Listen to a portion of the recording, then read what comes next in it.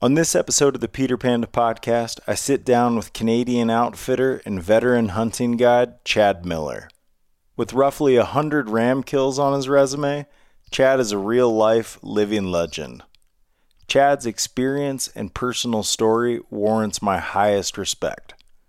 I recently learned more from Chad on a 10-day sheep hunt than I have from my own painful experiences across the last decade. Chad ain't got any tattoos, but if he did, it'd be a throat tat dubbed, "Been there, done that." This guy is so damn cool. So listen up. Canada's finest about to show out. I give you Mr. Chad Miller. Can you hear yourself? Yep. No, I got it. Thought you were going to get out of it. I was like, I'm so close. Oh, hey, got to run. And anyways, looks like your stuff doesn't work. Good effort. I'm going to take my beer, though, and not so fast. I'll see you here in a bit. Oh, man. Did you get all your chores done? I think we're close. Yeah? Yeah. It's Ash is on it pretty good when we're gone, so it's not. That's helpful. Yeah, it doesn't really... Vital might be a better word. It's pretty key. If you're going to go out in the field a little bit while you're doing it, you got to. Yeah. Yeah. While the cat is away, the mice will play. Unless Ash is here. Yeah. If Ash is here, then there's no play. Then it's crackdown time. You guys have got quite an operation here. It's pretty cool, isn't it? It's unbelievable. I really enjoy it. It's been super fun. And it's cool. It's just, I'm sure it takes up more than 3 months of your life every year. But you kind of live here and operate for 3 full months or more. Yeah, typically we're in here about like June, mid-June kind of thing. We'll be in, and then I leave here about probably October 15th, somewhere in there. October 10th, try and wrap up. We moved that mic just a little bit away from your lip, just so you don't exhale into it. It's good. The only rule is just don't touch it too much. You hear that stuff too much. How's that better? That's perfect. Where'd you grow up? Vanderhoof, BC. Geographical center of British Columbia. Is that right? It's their claim to fame, yeah. If you look at BC and you point at the dead center of the province, you'd hit it. You're right in the middle, yeah. Huh. Yeah, it's a little like farm town, about 5,000 people. And you grew up in kind of a rural setting. Very rural. Pretty rural, yeah. Yeah, and was that your entire childhood? Yeah. You born into that, or did y'all move out into the country later in childhood? Well, we lived out of town probably like 10 minutes to start with, and then Dad had a place that he had got kind of out of town it's only about half an hour, but it's like really remote half hour. Okay. Like there's no power, and for a long time we actually took a quad to the Suburban so that we could drive to the school bus. Wow. Like we didn't have a road that was accessible by a vehicle in the spring, especially because of the mud. And you went to a public school? We did. Went to a private Christian school up until grade 10, I believe, and then finished in a public school after that. And you got a handful of brothers. Do you have a sister? No sisters. Just the 4 brothers. 4 brothers, yeah. Yeah. Yeah. Yeah, 3 of us. Or 3 brothers and myself. And Dad, big hunter? Hunted quite a bit, and then just let us hunt whenever we wanted to. I mean, that was Dad's pitch when we moved up to where we all grew up, was that we could go and do all the hunting and fishing and trapping that we wanted to, and we were kind of kicking off a trap line. Blair and I had started trapping at that point, and we were... Your brother? Yeah. I want to say we were like 8 and 9 or something like that. No way. We were trapping some stuff, and we had caught like a couple coyotes and foxes or whatever. And well, that's pretty impressive. It was pretty lucky, honestly. It was pretty random. But then when we moved up there, then we were able to go and do a whole bunch of it. So every day you were out doing something like that. So did your dad trap, or was it something you all just kind of pursued? Dad really liked trapping growing up, and then he did a bit of hunting and stuff like that, and some fishing, and kind of a little mix of those 3. Well, it planted an impression in all you boys because you and all your brothers are operating and fully involved with different outfits today in BC. Yeah, BC and Alberta. BC and Alberta, your whitetails in Alberta. Yeah. You look forward to that every year? I do. Yeah, that one's a riot. I get a huge kick out of that one. Do you go into that real exhausted from this camp? Yeah. I mean, that's got to be a lower, that's got to be less stressful than this, or maybe that's just a little bit easier. Maybe I'm wrong. No, you're right. Logistically, it's a lot simpler. Like everything is you don't have to deal with fly-in and quite as many staff, and everything is you can drive over to it or phone someone and just go, hey, we broke this part.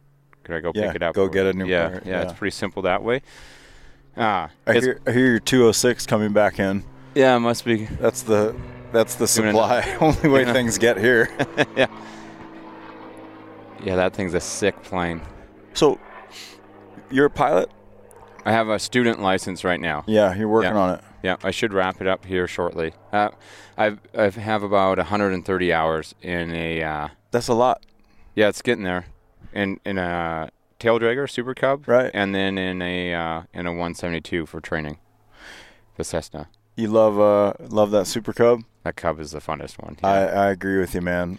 You can you can go anywhere. Well, it's cool because you know how applicable it is too to what you love doing. Right. So it's like, oh man, once you figure it out and once you have it dialed in and you can do those things, you're like, it's pretty crazy to be able to like move around and do that stuff. A pilot in Alaska once told me anybody can fly high and fast. The real pilots fly low and slow. Yeah, we're working on that. I don't know if I'm quite there yet at 130 hours. It might be a while out. Yeah. So back to growing up in central British Columbia. As a kid, you kind of were raised in a rural setting with your brothers. You did a lot of hunting and trapping. Walk me through some of your earlier years and what you're doing down there. Which parts? What do you want to? Well, you're hunting. Were you deer hunting there? What kind of trap line were you running? What kind of hunting? All right. Kind of did you like in the early years? Well, because you didn't start off stone sheep hunting. No, we didn't start off with that one.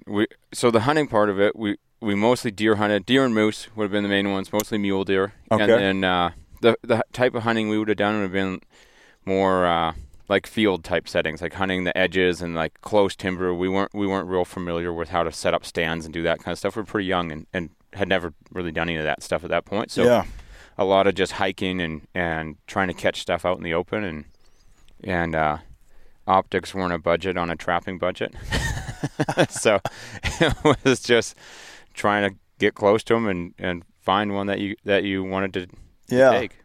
And when did you graduate into packing or guiding? What was your first step into that world? So that one was actually kind of cool. So we had a really good friend of the family's, Monty Schumann, actually, that I was coming out of high school, and he had mentioned, he's like, I was kind of fast tracking towards doing cabinetry or something like that. I had really enjoyed it in high school. Woodworking.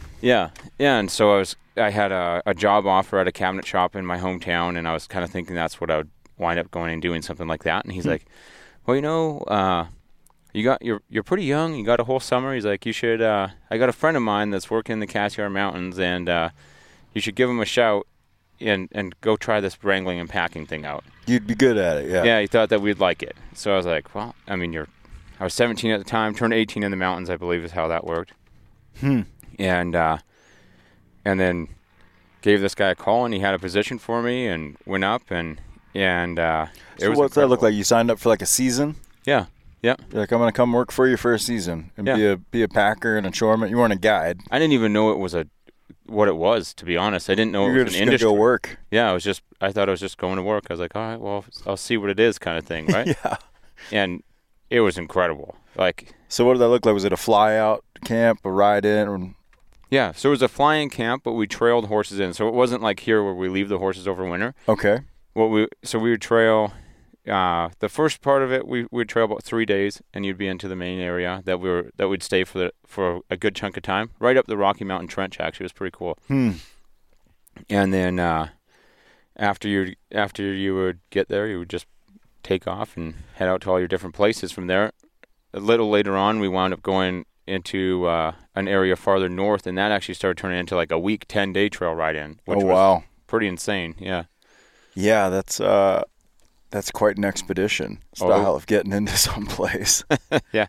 It was pretty fun. Like I will say, like looking back at it, it was like you would get like a paper map and be like, all right. Oh, wow. If I was leading out on one of those, I was 19 years old, and you had a crew of people and 10 horses, and you'd take this map and cruise through the Rocky Mountain Trench and try and hit the right crossing, and there's a few little landmarks they'd give you, and you'd show up in a week or 10 days, depending on how quick you could do it. Did you grow up around horses? Not at all. No, so this was your introduction to horses, too? Yep. Yeah, I took a course, like a guided packing type course for 2 weeks before I headed to the mountains, and that was my intro to it, and learned basically how to tie a slip knot, a bowline, and a diamond. That was all I knew about it going into it. Oh my gosh! And, yeah, it's a sharp learning curve, to say the least, on some of those. You're quite a professional at it at this point. There's been a lot of trial and error. Yeah, ain't that life? So your first year, you were working out there in Cassiers, and you're just kind of thrown head first into this world of packing and wrangling and guiding out there as a young man. Yeah. What were some of the hunts that were going on in those years? So the first ones that we did were sheep and goat hunts, and that's always kind of your August intro to the season, seemed like. And the goats carried on a little later on, and did those ones, and then we'd go into moose and caribou and a few more mountain goats. And yeah, so that was kind of your introduction to like rugged mountain hunting, though, right? Oh, 100%. Right. Yeah, because that wasn't going on back in your hometown. No, I had never done it. I still remember I had a Dana Design backpack that I had no clue. Oh, wow. Brian had lent it to me and got absolutely mauled by guys, like trying to keep up with them, because I had never even gone hiking before. We grew up on a farm. Yeah. And it was like you worked hard, but you never hiked with a pack or anything, right? So you just get destroyed by guys. It was the worst. It was all new, huh? It was fun though. It's like anything. Like when once you see what the challenge of it is, then it's fun to try and overcome it. So what was the evolution from those early years into a more formal guiding schedule into ultimately becoming an outfitter of your own? Well, I guess it's just I enjoyed it. I loved doing it, and I put everything I had into it, worked at it for I don't know how many years it was, to be honest, until I just kept guiding those trips and doing a good job, and we're trying to do the best job that you could, I guess, I'd say. And yeah, you told me a story recently on our hunt together that I want you to try to retell about when one of your first experiences as a young guy out doing these jobs where they left you for a while. And they told you to work on a cabin. What was that story? That one's it was pretty wild. That was the first season I was up there, and the outfitter had dropped me off at a lake. He had 2 auto loads of supplies that they had dropped off, and a cabin and a camp that had been absolutely destroyed by a grizzly bear. I mean, it looked like he was like finger painting food on the ceilings. It was crazy. I had to scrape the ceilings off before I could repaint them. Oh my gosh! I don't know how or what he was doing in there, but he had destroyed it, like absolutely destroyed it. And they had dropped me off and said, hey, clean it up, get everything dialed in, and there's a radio up there that looked like it was from like World War I. I didn't even have a clue how to use it. Like, so I was like, no sat phone radio that I had. It was one. I still don't know what kind of radio it is. It's the one where you got to run the wires, those long wires out of it. It comes in like a leather bag. Yeah, I feel like this is a straight World War I, like trench warfare radio. So I was like, I got dropped there. I was under the impression I was going to be in there for like a week to 10 days, maybe 2 weeks or something like that. And then weather moved in while I was there, and I had a map, and I knew one of the mountains from going through, but I wasn't familiar with the rest of the area. So I was like, well, if I could hike to this one mountain, then I know I could orient myself off of that and cut across to our other camp. But it had fogged in so much that I just couldn't find it. So I hiked around for, I think it was 3 days trying to find my way through. we basically just got completely drenched. It was raining the whole time. It was horrible. So you're 19. You got, what kind of gear are you carrying with you? Not gear. I remember it was the worst. I remember because I remember they sent me a gear list going into the mountains, and it was like I had no clue what any of it was. We were so underprepared. It was crazy. Dad was like, "Oh, yeah, all this stuff, no problem. Hit Army surplus." Right. So we went down, and it was like those 1/4-inch wool pants. Yeah. It's like 14 sheep worth into them or whatever it is, like that kind of stuff. The only good thing that I had was Brian had set me up with a pair of Mindel hiking boots. Boy, that's helpful. So your feet weren't bleeding, basically. Like your feet were dry, and yeah, that part was great. Everything else I had was garbage. Had a Eureka Thermarest that was just exploded the first time you used it. Like everything I had was garbage. But when you have about a $500 budget to get a 40-item list to go to the mountains for the first time, it doesn't go very far. No. So what were your instructions on that? When they dropped you off, they said, go fix up that cabin and wait for us to come back, hike out of here. What was the plan? Yeah, well, basically the plan was radio over if I wasn't going to hike through with the radio that I didn't know how to use. That wasn't demoed to me on how to use. Did you ever try to figure it out? I tried for days to figure it out. Like, it was like, by the time I was done, I had been there for 17 days by myself. Oh, Lord. At 18 years old, I had read every magazine. There was a deck. I still remember there was a deck of cards that was in there, and I couldn't remember how to play solitaire, and it was like driving me crazy. I tried like every method I could think of, and it wasn't turning out. So I just went and read all the magazines. I would read the cigarette ads in the magazines, like every part of it. You're just like anything to entertain yourself after a while. I got stuck in a camp once waiting for a plane ride out, only for like 3 days. And the only literature around was this like 1970s magazine, a catalog of that year's Iditarod race. And I read it over and over and over again, and it had like mushers biographies and like featured dogs and like, some stories of races past. And by the end of that, I could have like recited, I could have told you like the hometown of every musher in the 1974 Iditarod. I don't remember it now, but it's funny how you get into those loops. Yeah, because it's like you want some form of entertainment, and I mean everything else that's entertainment is pissing down rain outside. You can't like unless you just want to go get all your stuff soaked again. You're kind of like, well, kind of stuck. Yeah, I guess we'll hang out here. And so you knew this one mountain. And you tried to go around it?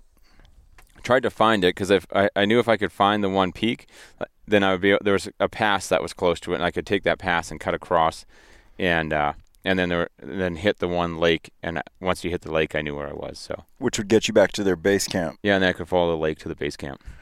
And did that work? It did not. No, you had to head back to your grizzly cabin. Yeah, so I went back. It took me, what was it? I think it took me a week to clean up the cabin and get everything fixed, roughly, maybe somewhere in there. And I repaired the door and cleaned everything, scraped grizzly poop off the ceiling. Oh my gosh! And then I went and hiked for 3 days trying to get through, but it was like fogged right in, like right down to the treetops. And and then so I tried that for a bit, and I was like, all right, well this isn't turning out because the fog's not lifting. So I was close to the mountain. I knew I was really close to it. I just couldn't find which pass it was. And you definitely wanted to hit the right one with no other way of orienting yourself. Yeah. At that point, I just didn't have you didn't have a skill set to do it. And so then I went back to the cabin, and I still remember there was one of the pilots that would do some of our flights. I could hear a plane up the one day, and it was like circling around, and there's a little hole came through the sky, and the plane came and landed, and I was like, there's people. Humans. And they were low on fuel.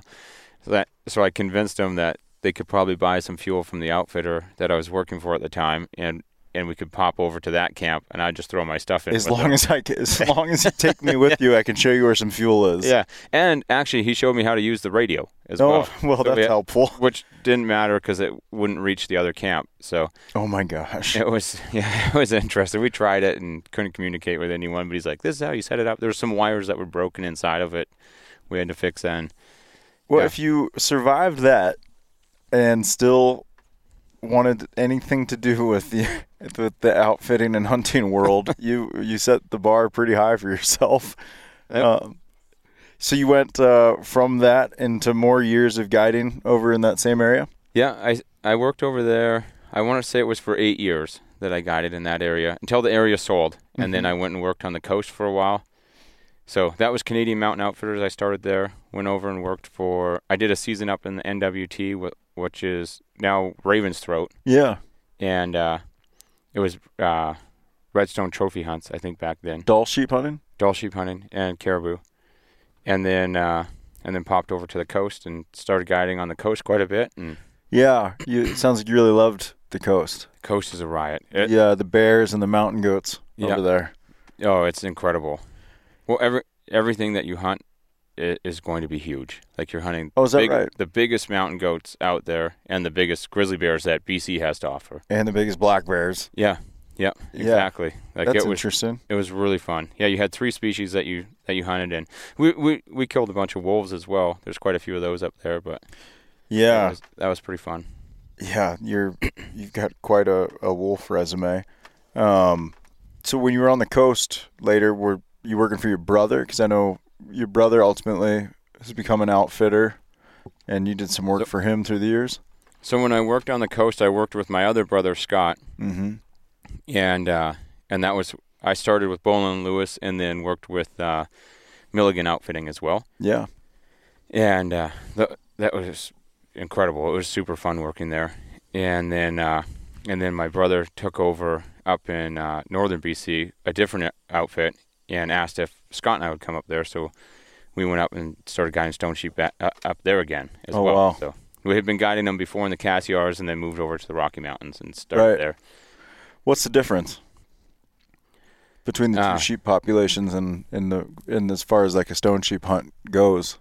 The Rockies are the Rocky Mountain areas that I've worked in are a lot better, a lot easier access. I mean, I shouldn't say a lot better. There's incredible sheep hunting in the Cassiar Mountains as well. Just it seems to be more pocketed, whereas the Rockies seem to be more spread out and consistent. Yeah, and it is for sure easier access for the most part throughout the Rocky Mountains. Cassiars are just tough to get to places. Tough to get to, but when you get there, it's really good. That's what I found. I love hunting logistically, it's just complicated and kind of a pain. Brushier, like tougher country, more logistically more difficult as well, for sure. Yeah. And sheep quickly became, the sheep and goat hunting kind of quickly became something that you were obviously good at, and you kind of invested yourself in, and we talked about it on the trail. You conservatively have been on somewhere in the ballpark of 100 ram kills. Yeah, I would say it'd be right close to there now. That's incredible. My new favorite line is I've been doing it for longer than I haven't. So. Oh, nice. That's a good one. But yeah, I want to say it's around 23 years or something like that I've worked in outfitting and guiding. And the sheep hunting one is I really enjoy the sheep and the goats. I like both of them for their own things. I always tell people that the sheep hunting is like an accumulation of pain, and goat hunting is all the pain in one day. Oh man, you got so much wisdom you're dropping on me right now. That's why I enjoy it though. Like the goat hunt is just goat hunting is one of my favorites. It's just pack it all into this one rip. And it's usually like easier until then. You're like, oh, you find them, whatever. It's right. Like you very rarely find a mountain goat where you're like, oh yeah, it's 12 o'clock. I'm going to go and get them now. Mm-hmm. It's like, oh, you find them, you watch them, make a plan, you get up early, you abuse yourself for an entire day to get to them just before dark, and you get them, and then you spend the whole night packing them out. Yeah. Like, it's just fun. Yeah, it absolutely is. I love sheep hunting or goat hunting as well. I'm nowhere near your resume, but I think I'm knocking on like 25 goat kills. That's a lot. Yeah, that's a lot. Low 20s, I think. I'm probably in the ballpark of. Yeah. Which feels like a lot. Oh, and it then, is a lot. And then you meet someone like yourself, and I'm like, God, I know nothing. I don't know. I don't know that I know anything extra. I think you kind of start doing the same things every time. You have done some late season mountain goat hunting. I do enjoy those. Those are one of my favorites. Tell me about those and what those hunts look like. Well, I guided quite a few to start with, and then they're one of my favorite hunts to do. I just really enjoyed them, and then I started going and putting in for draws to do late season hunts, and then I like doing those ones like a solo hunt or go with a friend or something like that. But because of the combination of all of the challenges, because the weather, the short days, the animal, it was just it's challenging for you. Yeah, it's just interesting. Like the last one I did was probably my favorite, and I had one of my cousins, Gabriel, came with me, and we did we like snowshoed back into an area, set up a tent on an area. I mean, you couldn't touch the bottom of the snow with a 10-foot pole, I don't think. I mean, wow! It was like you're just right on top of the snowpack, and then chase goats around until and we were archery hunting them until we got a big billy. So it was super fun. Yeah, I think when hunts turn into like full-blown expedition style, like combining like survival and hunting and traveling and all those things together create some of the best adventures possible. And that's my experience too, is some of the when you add in short days, a lot of snow, a really tough animal, and really rugged, dangerous country, you're probably in for a really awesome rip. Yeah. Oh, it's just such a fun trip. Like, it's just cool. You're like, part of it, you're on snowshoes and you're strapping crampons on. Well, and you drag your ice axe around with you everywhere. Yeah, I do. The old snowscopic. Yeah. Yeah, did you see when that grizzly bear was flanking us the other day? Everybody grabbed a rifle, and I just double-handed the snowscopic, and I was like, this is all I got. So this will work in a pinch. Well, it'll help. I'm going to try. I might turn it on myself even. Yeah, exactly. Just fall on it. Yeah, the old snowscopic, we got to get you one of those. Yeah. They're very handy, but they're hard to find. Yeah, they seem to be. Yeah. No, I've used typically I just use like a straight ice axe when I was working on the coast or doing those trips, but then it's pretty handy like for some of the stuff we were doing the other day where we're kind of climbing along some nastier stuff. And yeah, just to get an extra handle. Yeah, and you can self-arrest yourself, so there's a little bit of security there. Yeah, so tell me about self-arrest. Did you take a class or something the likes? Because you said something where like, well, they taught us to do this with the ice axe. When I say taught us, it was an outfitter told me that I was working for, that if you were going to ever fall down a chute, you should grab your ice axe by the top of the head, the middle of the body, and basically fall with the head part down, chest first onto the snow. Into your sternum and just fall into it and dig in. And just dig in and hang on to that thing, and it will stop you. So, I mean, my training in it has been, I've never actually had to do it in a situation, but I've gone and put myself into spots and just like practice it a couple times just to see how well it works. And so it wasn't the first time that it happened. How'd it go? You stop almost immediately. Oh, really? Yeah. Yeah, I've heard similar techniques that you roll onto your chest, you roll onto your belly, and you bury it in and kind of hold it into your chest, and also like kick your feet. Yeah. But man, what a scary situation that would be. Yeah, I hope I never have to use it. Yeah, me too. But that's the same reason we carry SOS buttons. Hope I don't need it, but I'm glad I got it. I hope I have time to hit the button while I'm falling. Yeah, no doubt. That's why I carry my SOS button within reach. I don't have it buried in we all carry our in-reaches kind of like on our bino harnesses or in a pocket. And my thought is, if I break my back or I'm laying somewhere dying, I don't want to have to get into my backpack to find that thing. Yeah. Just want to be able to press that button. Well, one of the other ones too is, I mean, with doing this stuff, we just did a bunch of horseback stuff, and I always carried on my person just in the event that you were to, let's say, whatever, your horse bucks you off because the grizzly bear charged it or something like that. You still got it. You still got it with you. Like if it's on your person, then you always got it. And you always carry your binos anyways. It weighs no difference. Right. Makes no difference. Yeah, man, we just had quite an adventure with you. 10 days out there. It was a riot. It was a proper sheep hunt. We had so much fun. I mean, your wife was nice enough to give me some chapstick today because my lips are so cracked. And it's just probably a combination of the being dehydrated over and over and the wind we endured just dried me out. But I think my lips cracked so much because I was laughing so much on this trip that I just like wrecked myself. Oh, it was super fun. That was a great group. It was. Man, it makes all the difference to have a good team of guys out there. Yeah. Who all get along and have the same goal out there. Yeah, and same mentality and same sense of humor. Honestly, that makes it.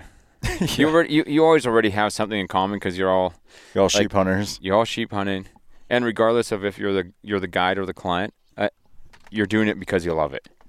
Like if Absolutely. you're the guide, you're doing that job because you love it. If you're the client, you went and you did something to the point where you could afford to go and do that because you love it. Yeah. So it's always. Yeah, it's always fun. I always kind of wondered, it's no secret stone sheep are some of the most expensive hunts in North America, and it's just a simple supply and demand equation. Ryan threw some numbers at us the other day. There's something of over 100,000 Dall sheep, and there's 100,000 bighorn, 80,000 bighorns, and the number gets smaller into deserts, and there's 12,000 stone sheep. And so roughly, I think, yeah, it's just a very basic supply and demand equation that creates a high value on these hunts, which I would have assumed really tailors the clientele and your average client to be an older, wealthier guy, and that's probably true sometimes, but it sounds like that's really not all the time that's true. You get some real badasses out here hunting with you and some guys that are really passionate about the sheep and about the mountain hunting, and not so much just box checkers type trophy hunters. Most of our guys that we hunt with are guys we've hunted with several times. Yeah, you kind of have the luxury of, so everyone wants to hunt stone sheep, so you could probably keep taking the people you want to. Yeah, and it's been a riot. We have great clients and they're fun hunts and they're typically successful hunts. So it's just it's an incredible hunt to do. Period. I think.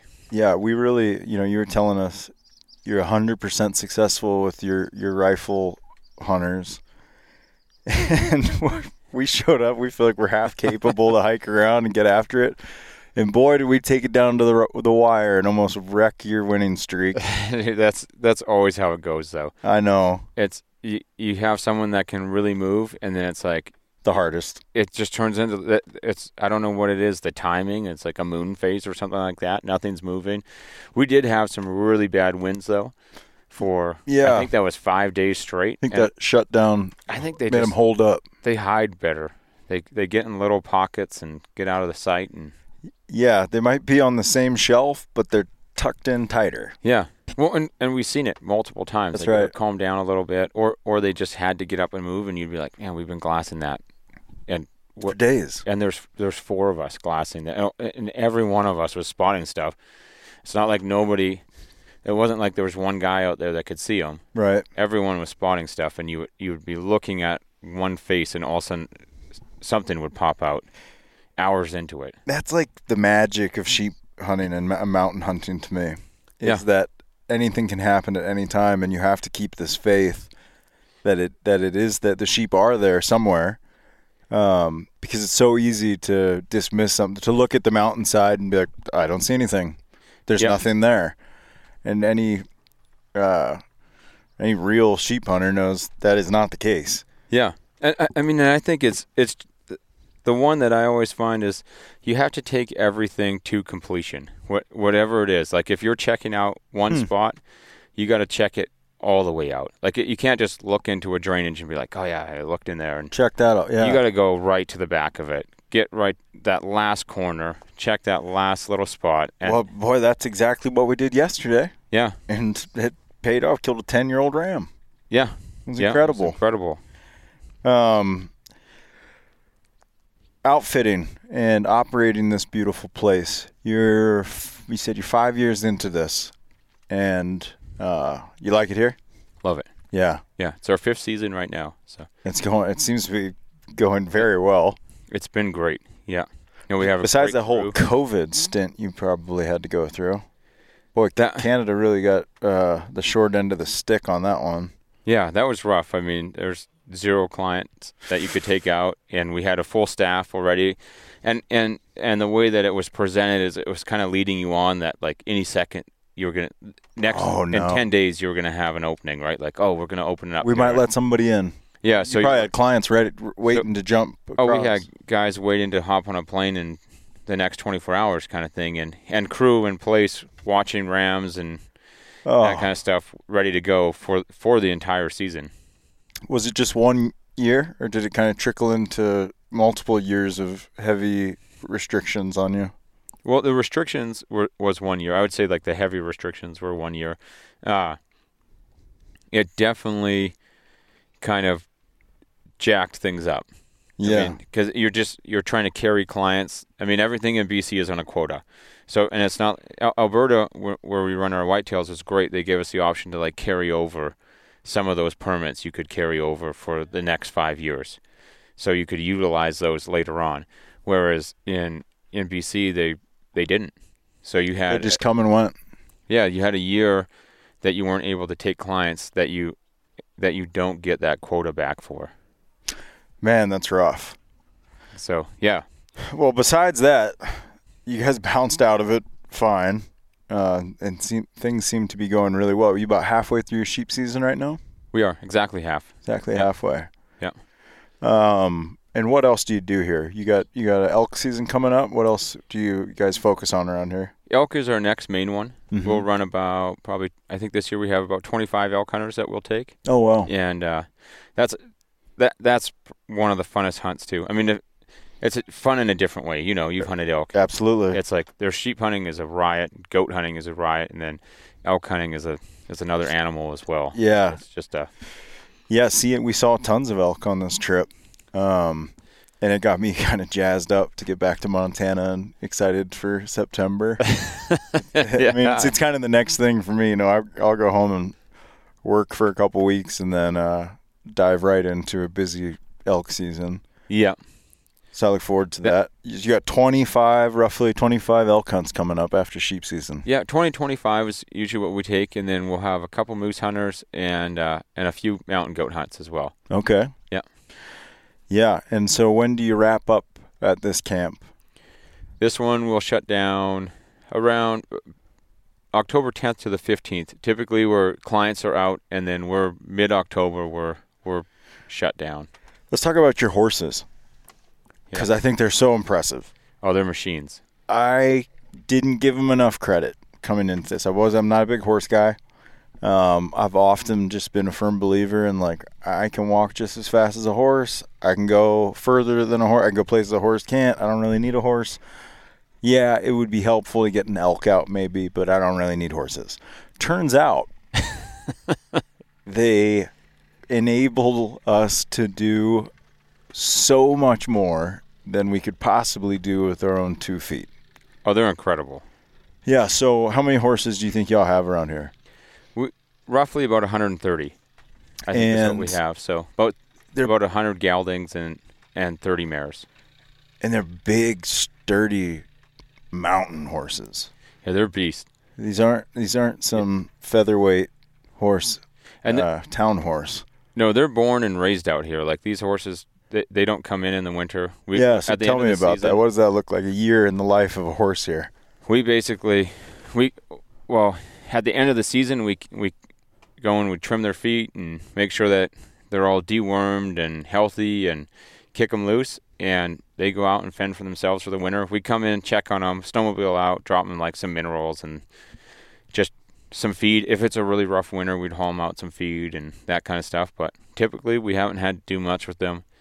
And then when spring rolls around, they start dropping babies out there just like elk and moose. And by the time that we hit, usually in mid to late June, we'll have a couple guys in here that are starting to bring the horses in and start working with them.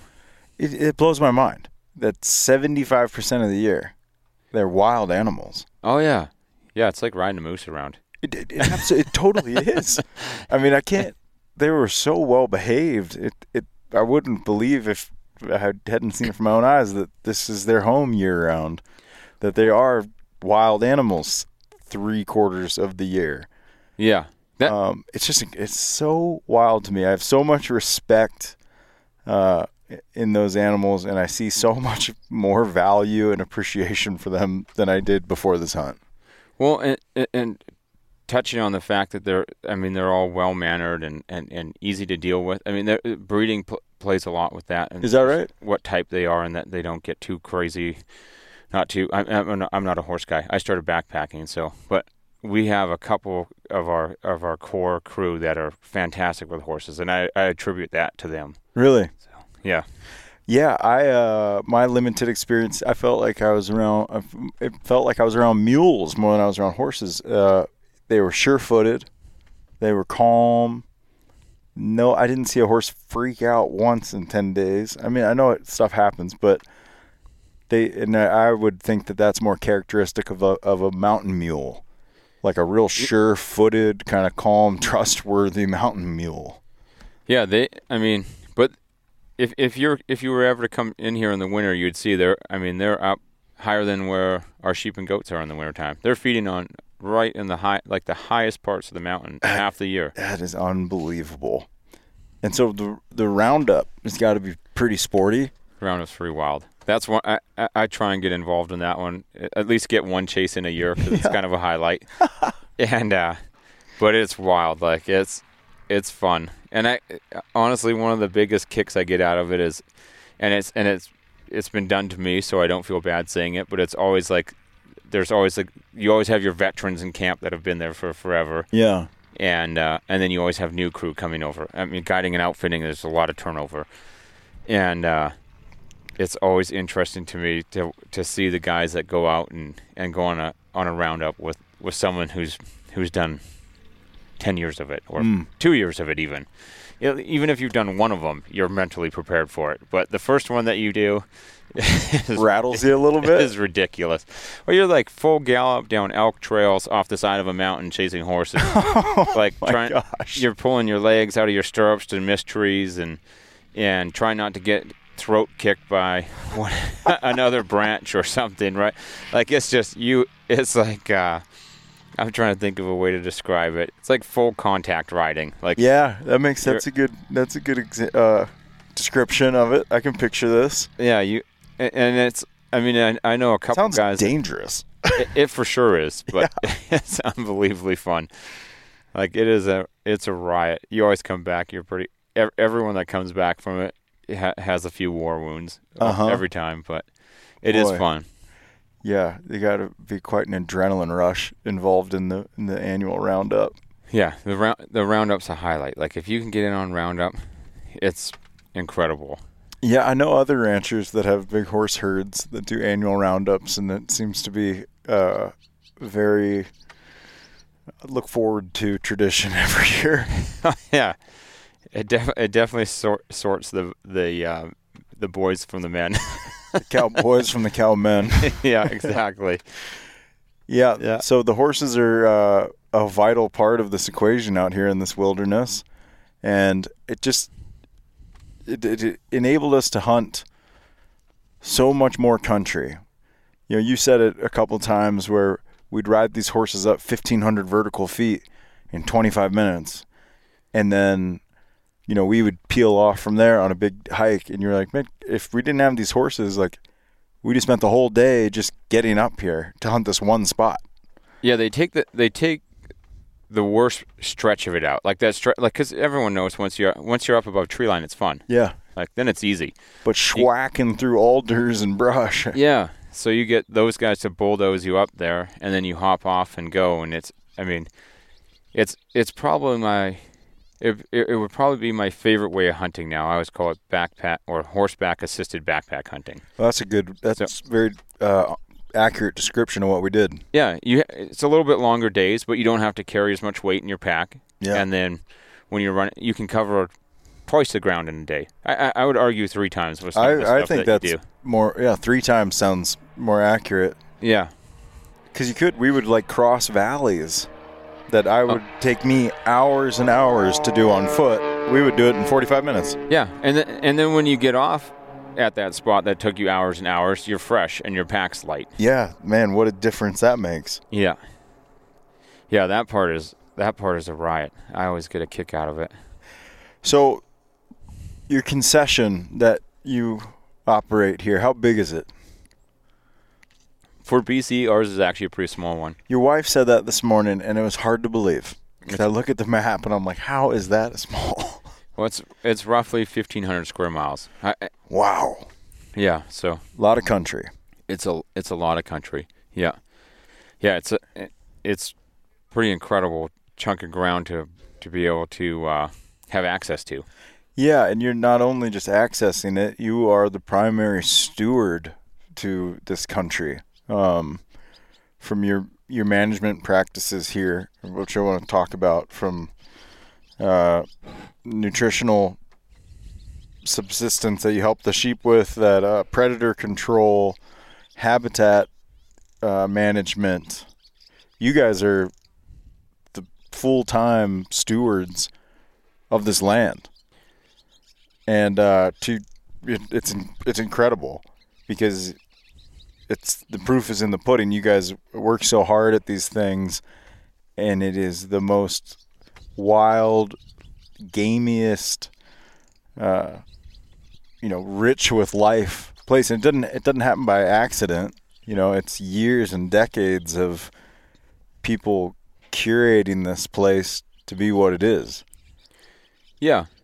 Yeah, I would agree. I mean, I would love to take credit for a lot of it. I mean, obviously, I think, and I would argue that all outfitters would say the same thing, but I feel it's your responsibility as an outfitter to kind of take care of it and manage it correctly and properly.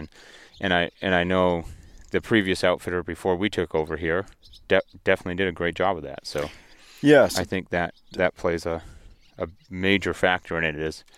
Well, I see it as like 4 different things.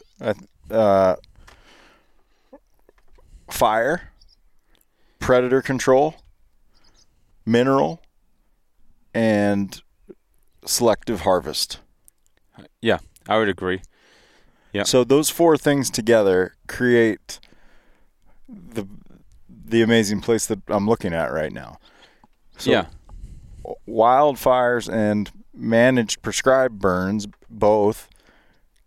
Tell me about those. What do those do for a landscape? So, I mean, those are pretty key. I mean, I don't know the exact numbers on this kind of stuff, but the fires are crucial. I mean, that's the turnover on those. I want to say that a fire hits like its full after it's gone through an area, it hits its full potential somewhere between like 7 and 9 years. I believe is what the numbers are on that. But and why is that? What does it look like before the fire, and what does it bring after? Well, if you're looking at it like there's not too many moose that eat pine trees.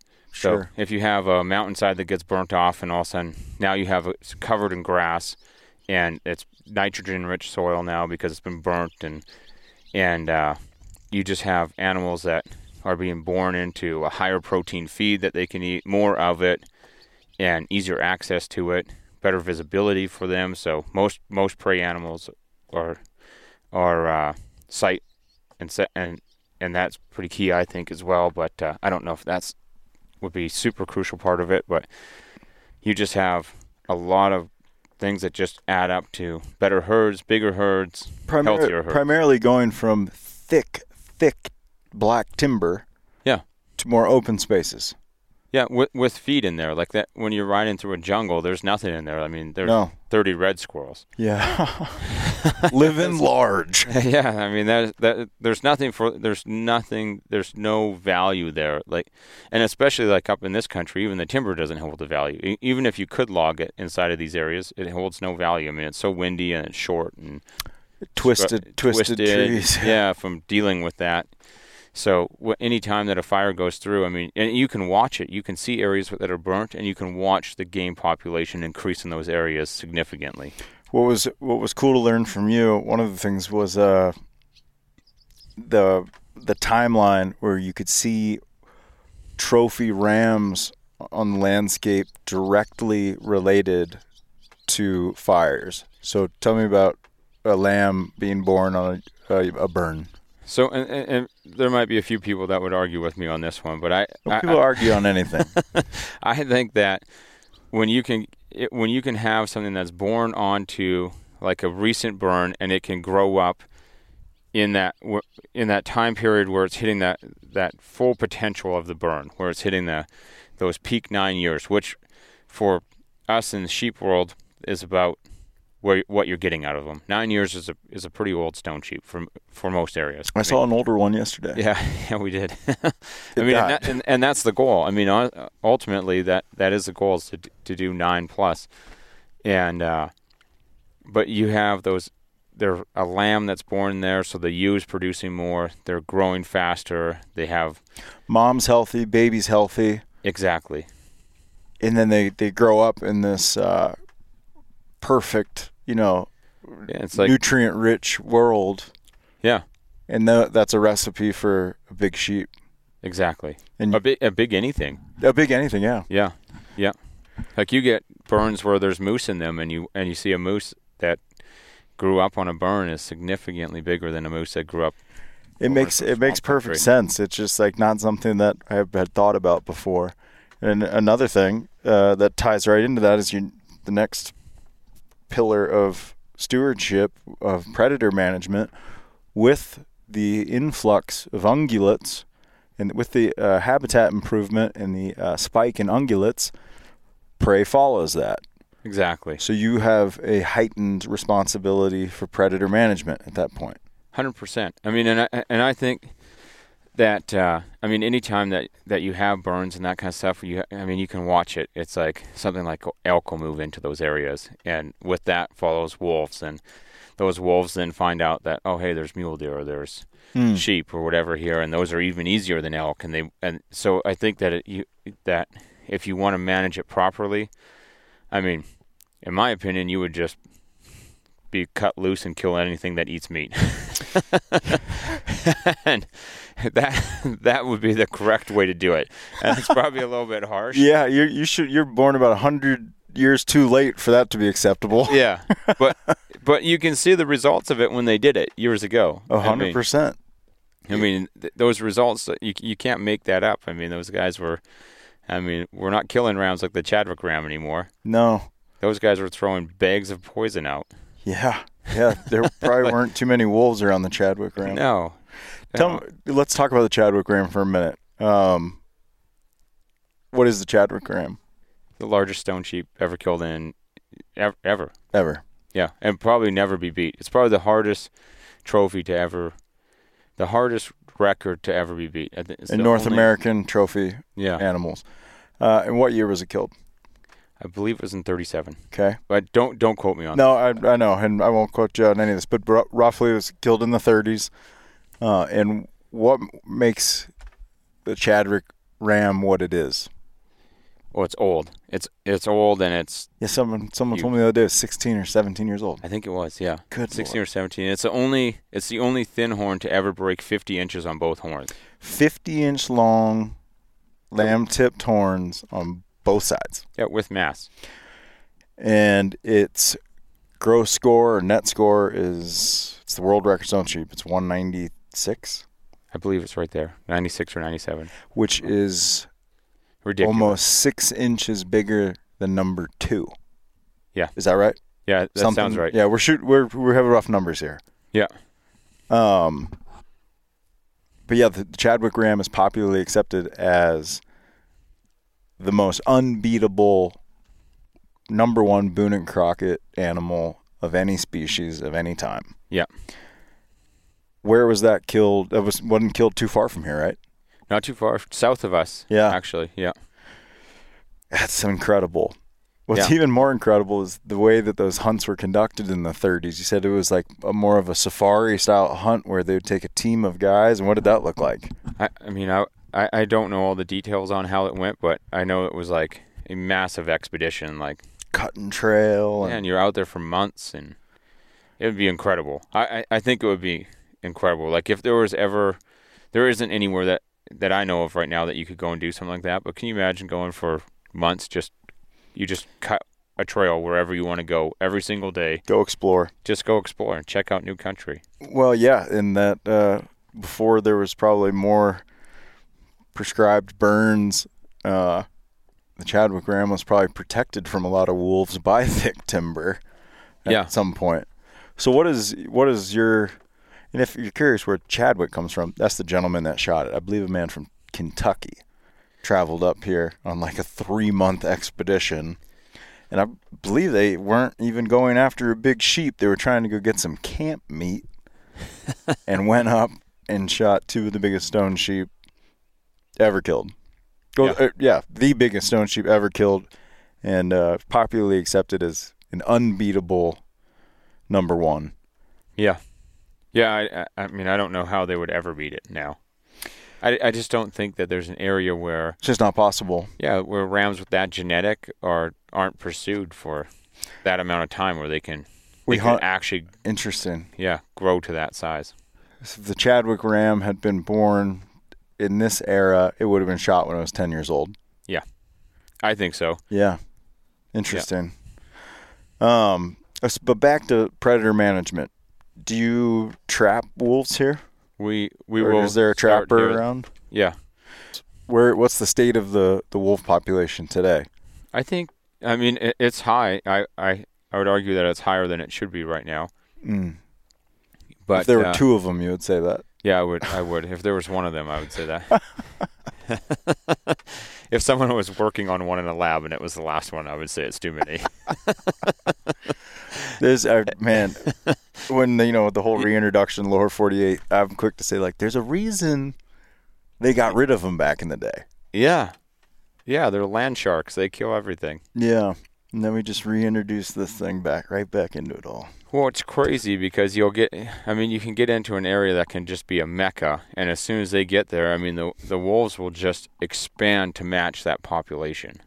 If there's more elk there, then all of a sudden they'll start having 2 litters a year instead of 1, and just bump their numbers to the roof. I mean, they're a crazy animal. They're incredibly intelligent and adaptable to all circumstances. It seems like. Yeah, they do. They're scary intelligent. They're incredibly hard to hunt. In Montana, I think it is the hands down the hardest game animal to get. Well, yeah, to shoot one is difficult.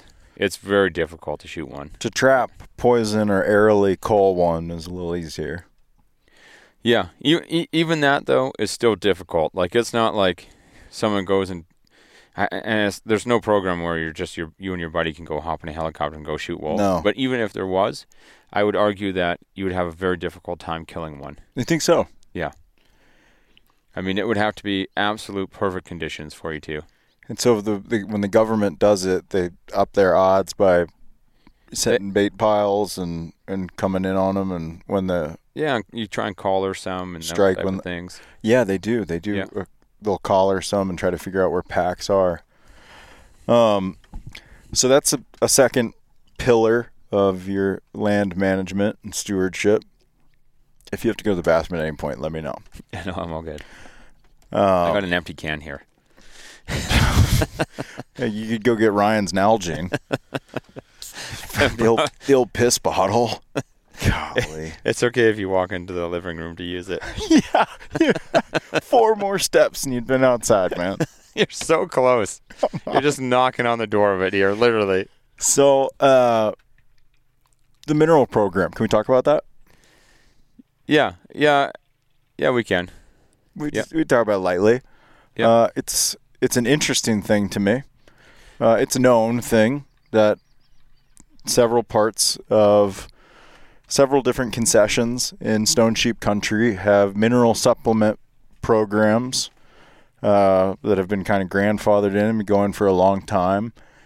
And in a nutshell, they're very remote mineral sites where you guys will annually drop mineral blocks to give the sheep a little bit of a bump, you kind of say. Yeah, it's more of a loose mineral type program, and it's something you kind of mix it in, and I know that it's argued that it's increasing the size of the animals, and potentially it is. I would say that it potentially is increasing the size. However, that's not actually the goal of it. The goal of it is to increase your populations. It's to make your ewes healthier, to have healthier lambs, that type of thing. Yeah, you were quick to educate me on that, and it makes perfect sense. I was like, yeah, that's why you guys have such big sheep here. And you're like, actually, there's equally as big sheep, not as many of them, but equally as big sheep in other areas where they don't do this. And the mineral is actually more proven to assist in recruitment rates and ewe health and the overall herd health. Yeah, I mean that's my idea of how it should work and what the goal of it would be. I mean, it would be like anything though. It's like if you're trying to shoot a 200-inch whitetail, how many bucks do you need to look at before you find one that's going to make 200 inches? A lot. You need to look at a lot of them, and it's the same thing with rams. Yeah. If you're trying to kill a ram that breaks 160, you need to look at a lot of rams. So the mineral sites, they're a great way to keep your ewes healthy, increase your recruitment rate in your sheep. Other animals use them too? They do. Yeah, 100%. Do you think it's a good thing for the entire ecosystem for all the game animals? I do.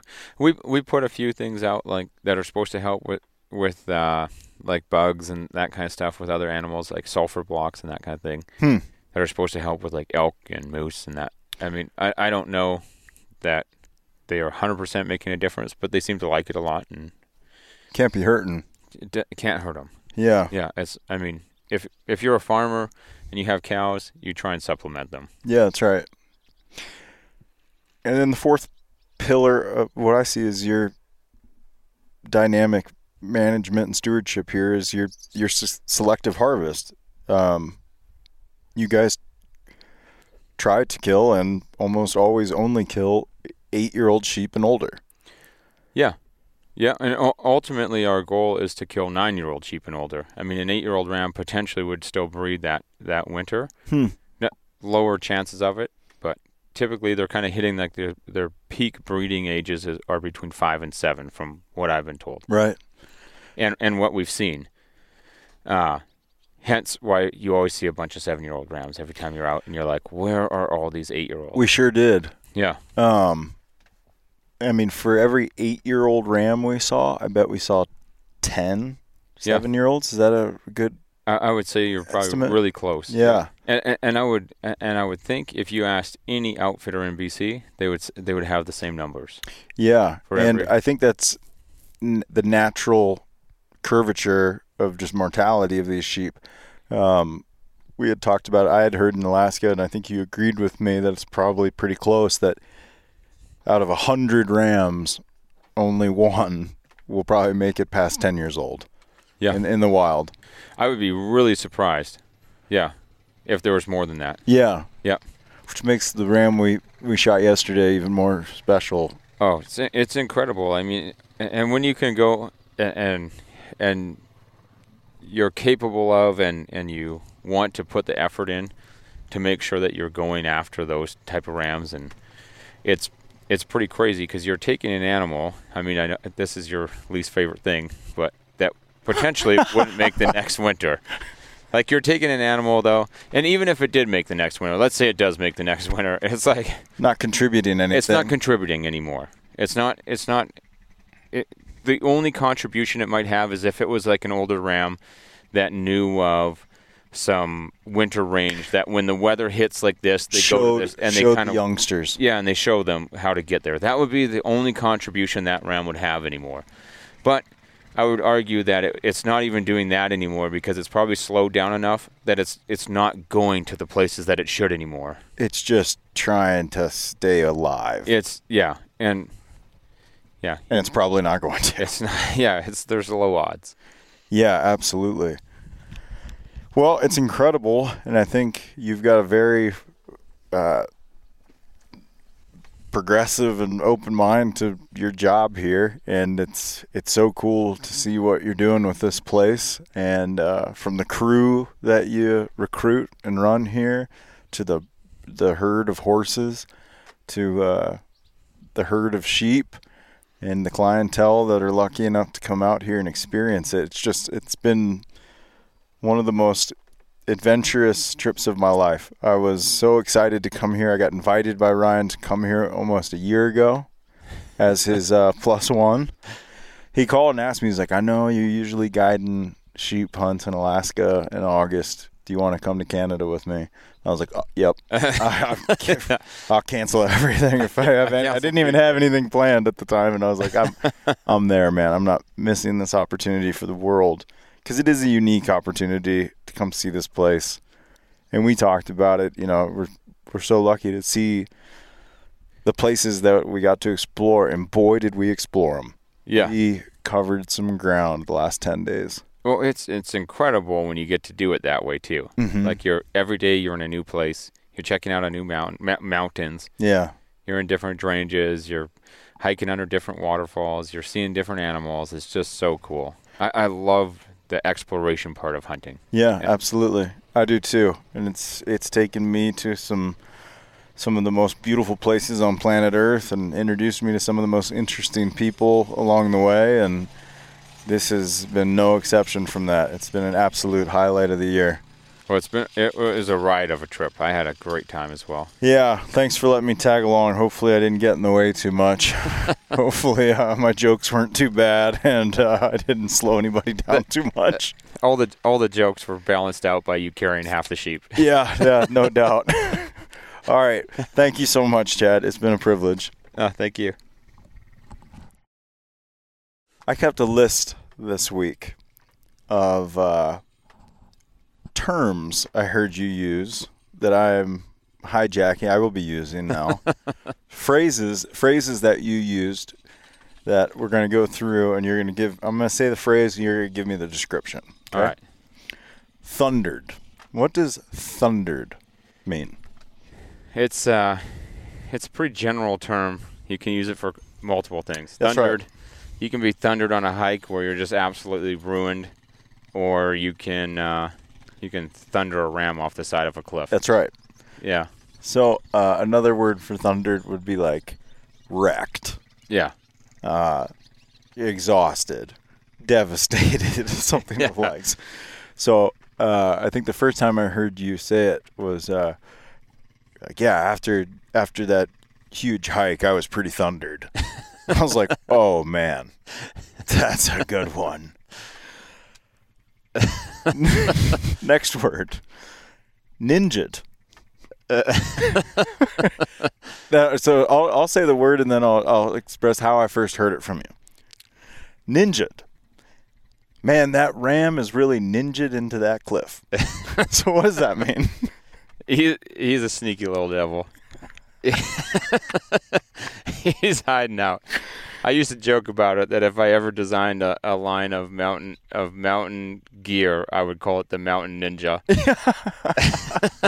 That's good. It would blend in better. Next word.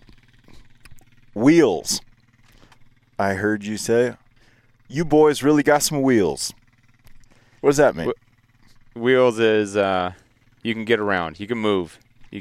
You're not holding up the program. Yeah, some of them might be self-explanatory, but I still want you to explain them.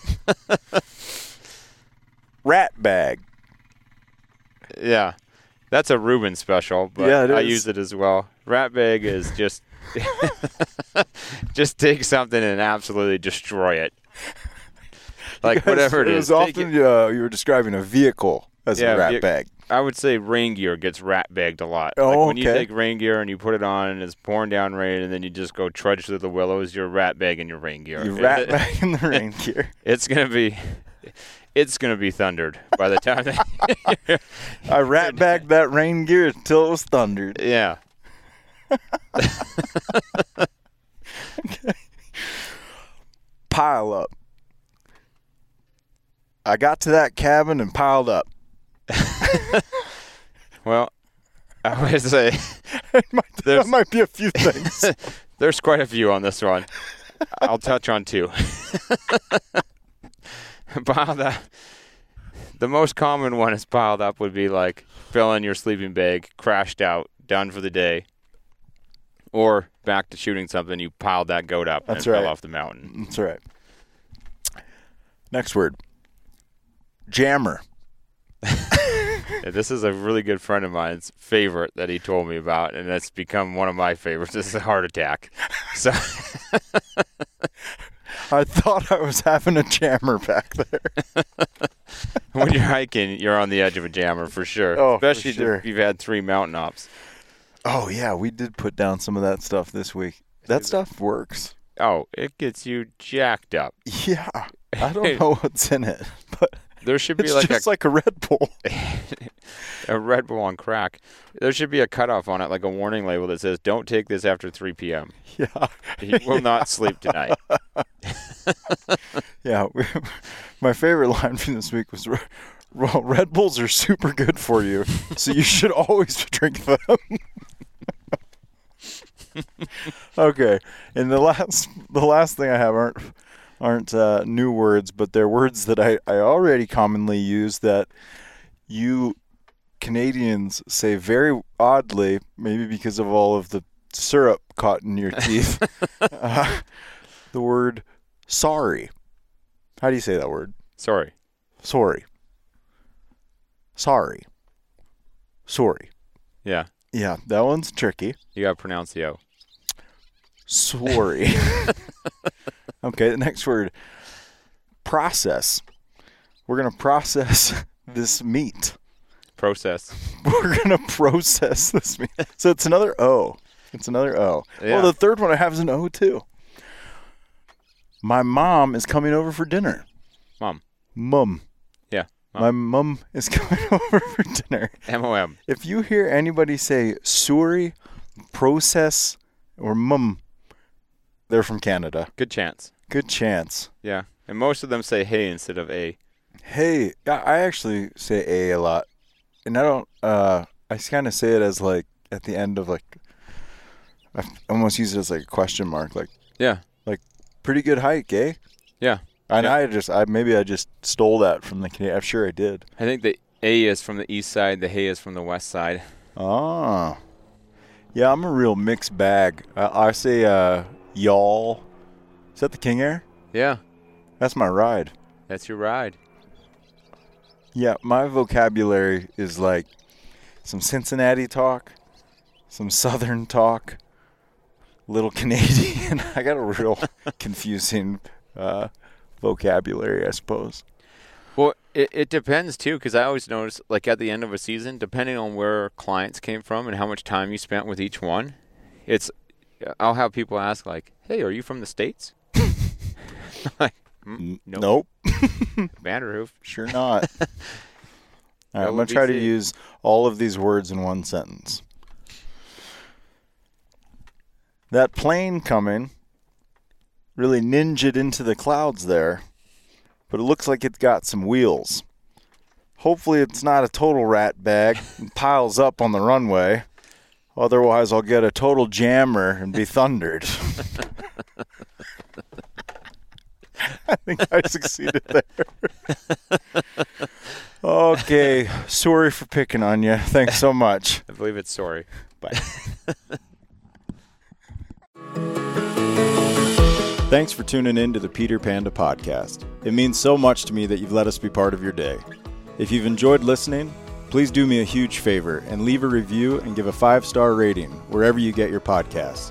Be sure to also share the podcast with your hunting buddies. And until next time, go get outside.